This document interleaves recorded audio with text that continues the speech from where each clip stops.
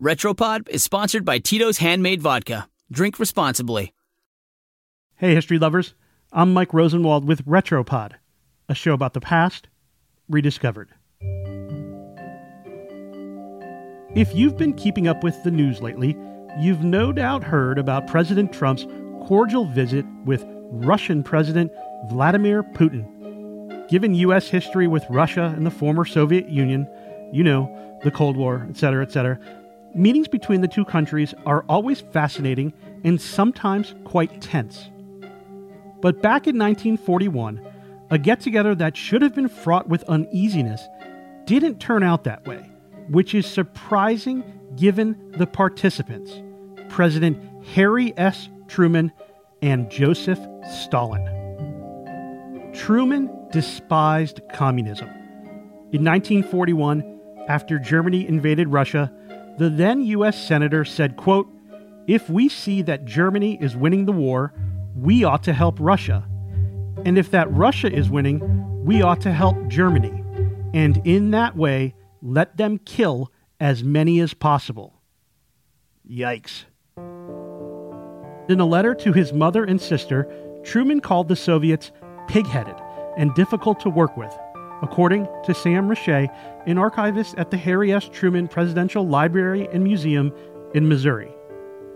But at least one man was different in Truman's mind, and that was Stalin. The Soviet Union's communist leader, a brutal, murderous dictator. In July of 1945, as the nation's 33rd president, Truman traveled to Germany for the Potsdam Conference to meet with Stalin and British Prime Minister Winston Churchill to figure out an end to World War II. Truman wanted to get confirmation from Stalin that the Soviet Union would go to war against Japan. This had the potential to go very badly. There was Truman's hatred of communism, of course. He was also inexperienced. He'd only been president for 3 months. But Truman had something in his back pocket, the atomic bomb. If anything can make you the most powerful person in the room, it is that. Truman made his move on July 24th, 1945, in the second week of the conference. After a meeting, he walked around a table to talk to the Soviet leader. He told Stalin about a weapon, a new weapon, but did not mention that it was an atomic bomb. In his diaries, Truman wrote, quote, "I casually mentioned to Stalin that we had a new weapon of unusual destructive force." He knew Stalin would like that because they both wanted to badly beat Japan and end the war. And he was right. Stalin's reply, according to Truman, he hoped the United States would, quote, "make good use of it against the Japanese."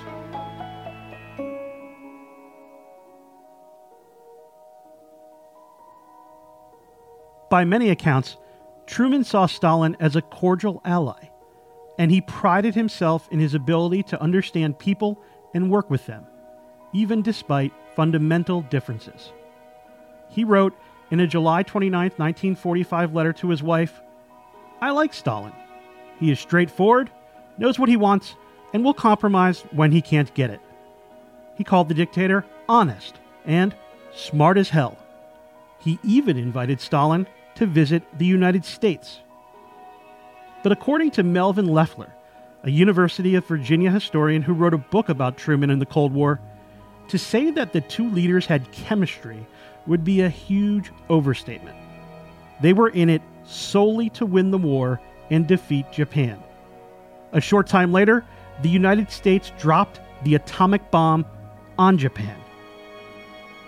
The war ended, and 2 years later, a new one began. The Cold War. The countries were enemies again.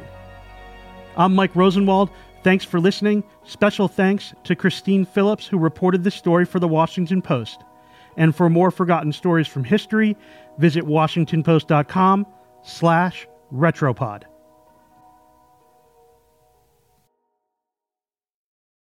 Retropod is sponsored by Tito's Handmade Vodka and WP Brand Studio. Oni was a terrier from the post office in Albany, whose love of sleeping on mailbags led him to become the first USPS mascot in 1888. Learn more about other retro dogs at WashingtonPost.com/Tito's.